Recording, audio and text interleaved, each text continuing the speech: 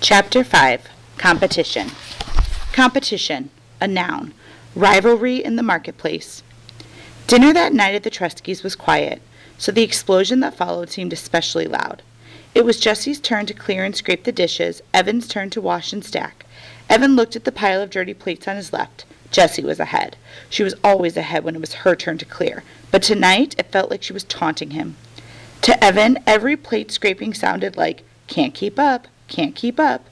Evan was scrubbing the casserole pan when Jessie stacked the last dirty dish by his elbow.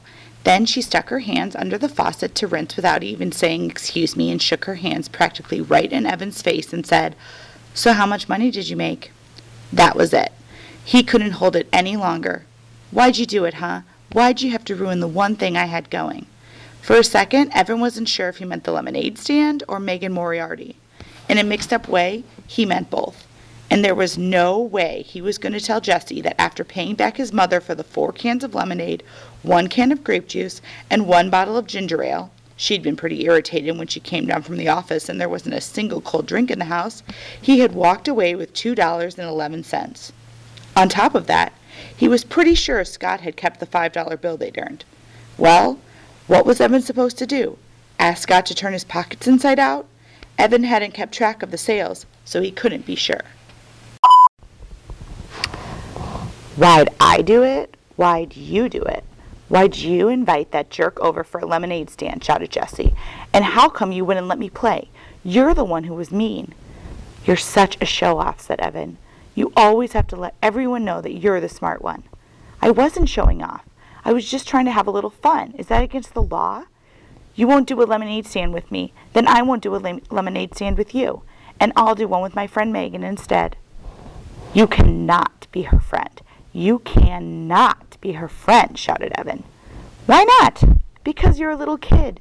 You don't even belong in the 4th grade. And because you're just an annoying show-off pest and no one likes you." The words felt like disgusting spiders running out of his mouth. They were horrible, but it felt so good to get rid of them. Then Evan saw Jessie's lip tremble. Uh-oh. Jessie was a howler. She didn't cry often, and she didn't cry long. But when she did, it was loud. Mom would come down from her office. Evan would catch the blame. Unfair. But Jessie didn't let loose. Instead, she stood as tall as her runty height would allow and said, "Megan likes me. She invited me over to her house tomorrow. We're going to make another lemonade stand and earn twice what we did today." Oh, that was it. She was going to ruin everything. Show him up right in front of Megan. Even before the school year started. Make Megan think he was just some stupid loser who couldn't even beat out his baby sister at a lemonade stand. Evan boiled over. "I wouldn't count on it, Juicy," he said. Jessie hated that nickname, and Evan only used it when he had to. "I'm going to have a lemonade stand every day until school starts, and I'm going to earn $100 by the end of the summer, enough for an iPod." "Oh, please, like you could, even if you wanted to," said Jessie. "Megan and I already made $12 each today. We could have $100 like that." Jessie snapped her fingers. "And then what?" said Evan. "You lock it up in your lockbox and save it till you were 50 years old. You're the biggest miser on this planet." Jessie stiffened up. Her mouth made a funny O. But then she put a hand on her hip and smirked at Evan. "For your information, I'm going to make a $100 donation to a charity." Evan snorted. "Yeah, right. What charity?" There was a long pause, and then Jessie said, as smooth as whipped cream, "The Animal Rescue League. Megan and I talked about it today." "You don't even like animals," said Evan. "Everybody likes animals," shouted Jessie, "and I'm going to give them $100, so you can't ever call me a miser again." "I hope I never have to talk to you again," shouted Evan. "Hey!"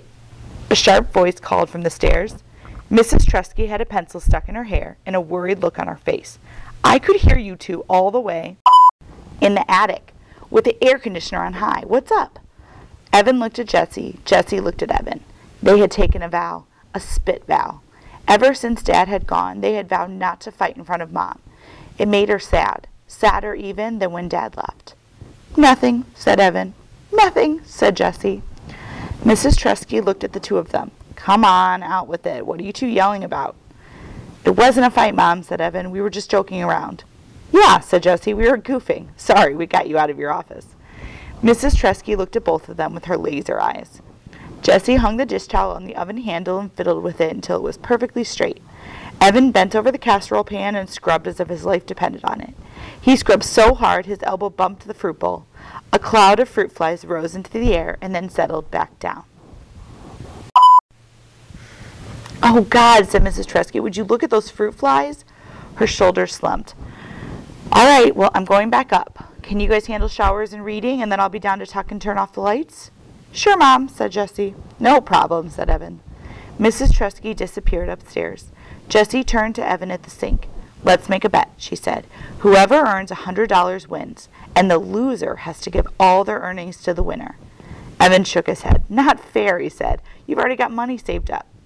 That money doesn't count, said Jessie. We'll start with today's earnings, and it's all got to be from selling lemonade. No mowing lawns or sweeping out the garage or anything else. What if neither of us makes 100, said Evan, not liking the sound of this deal.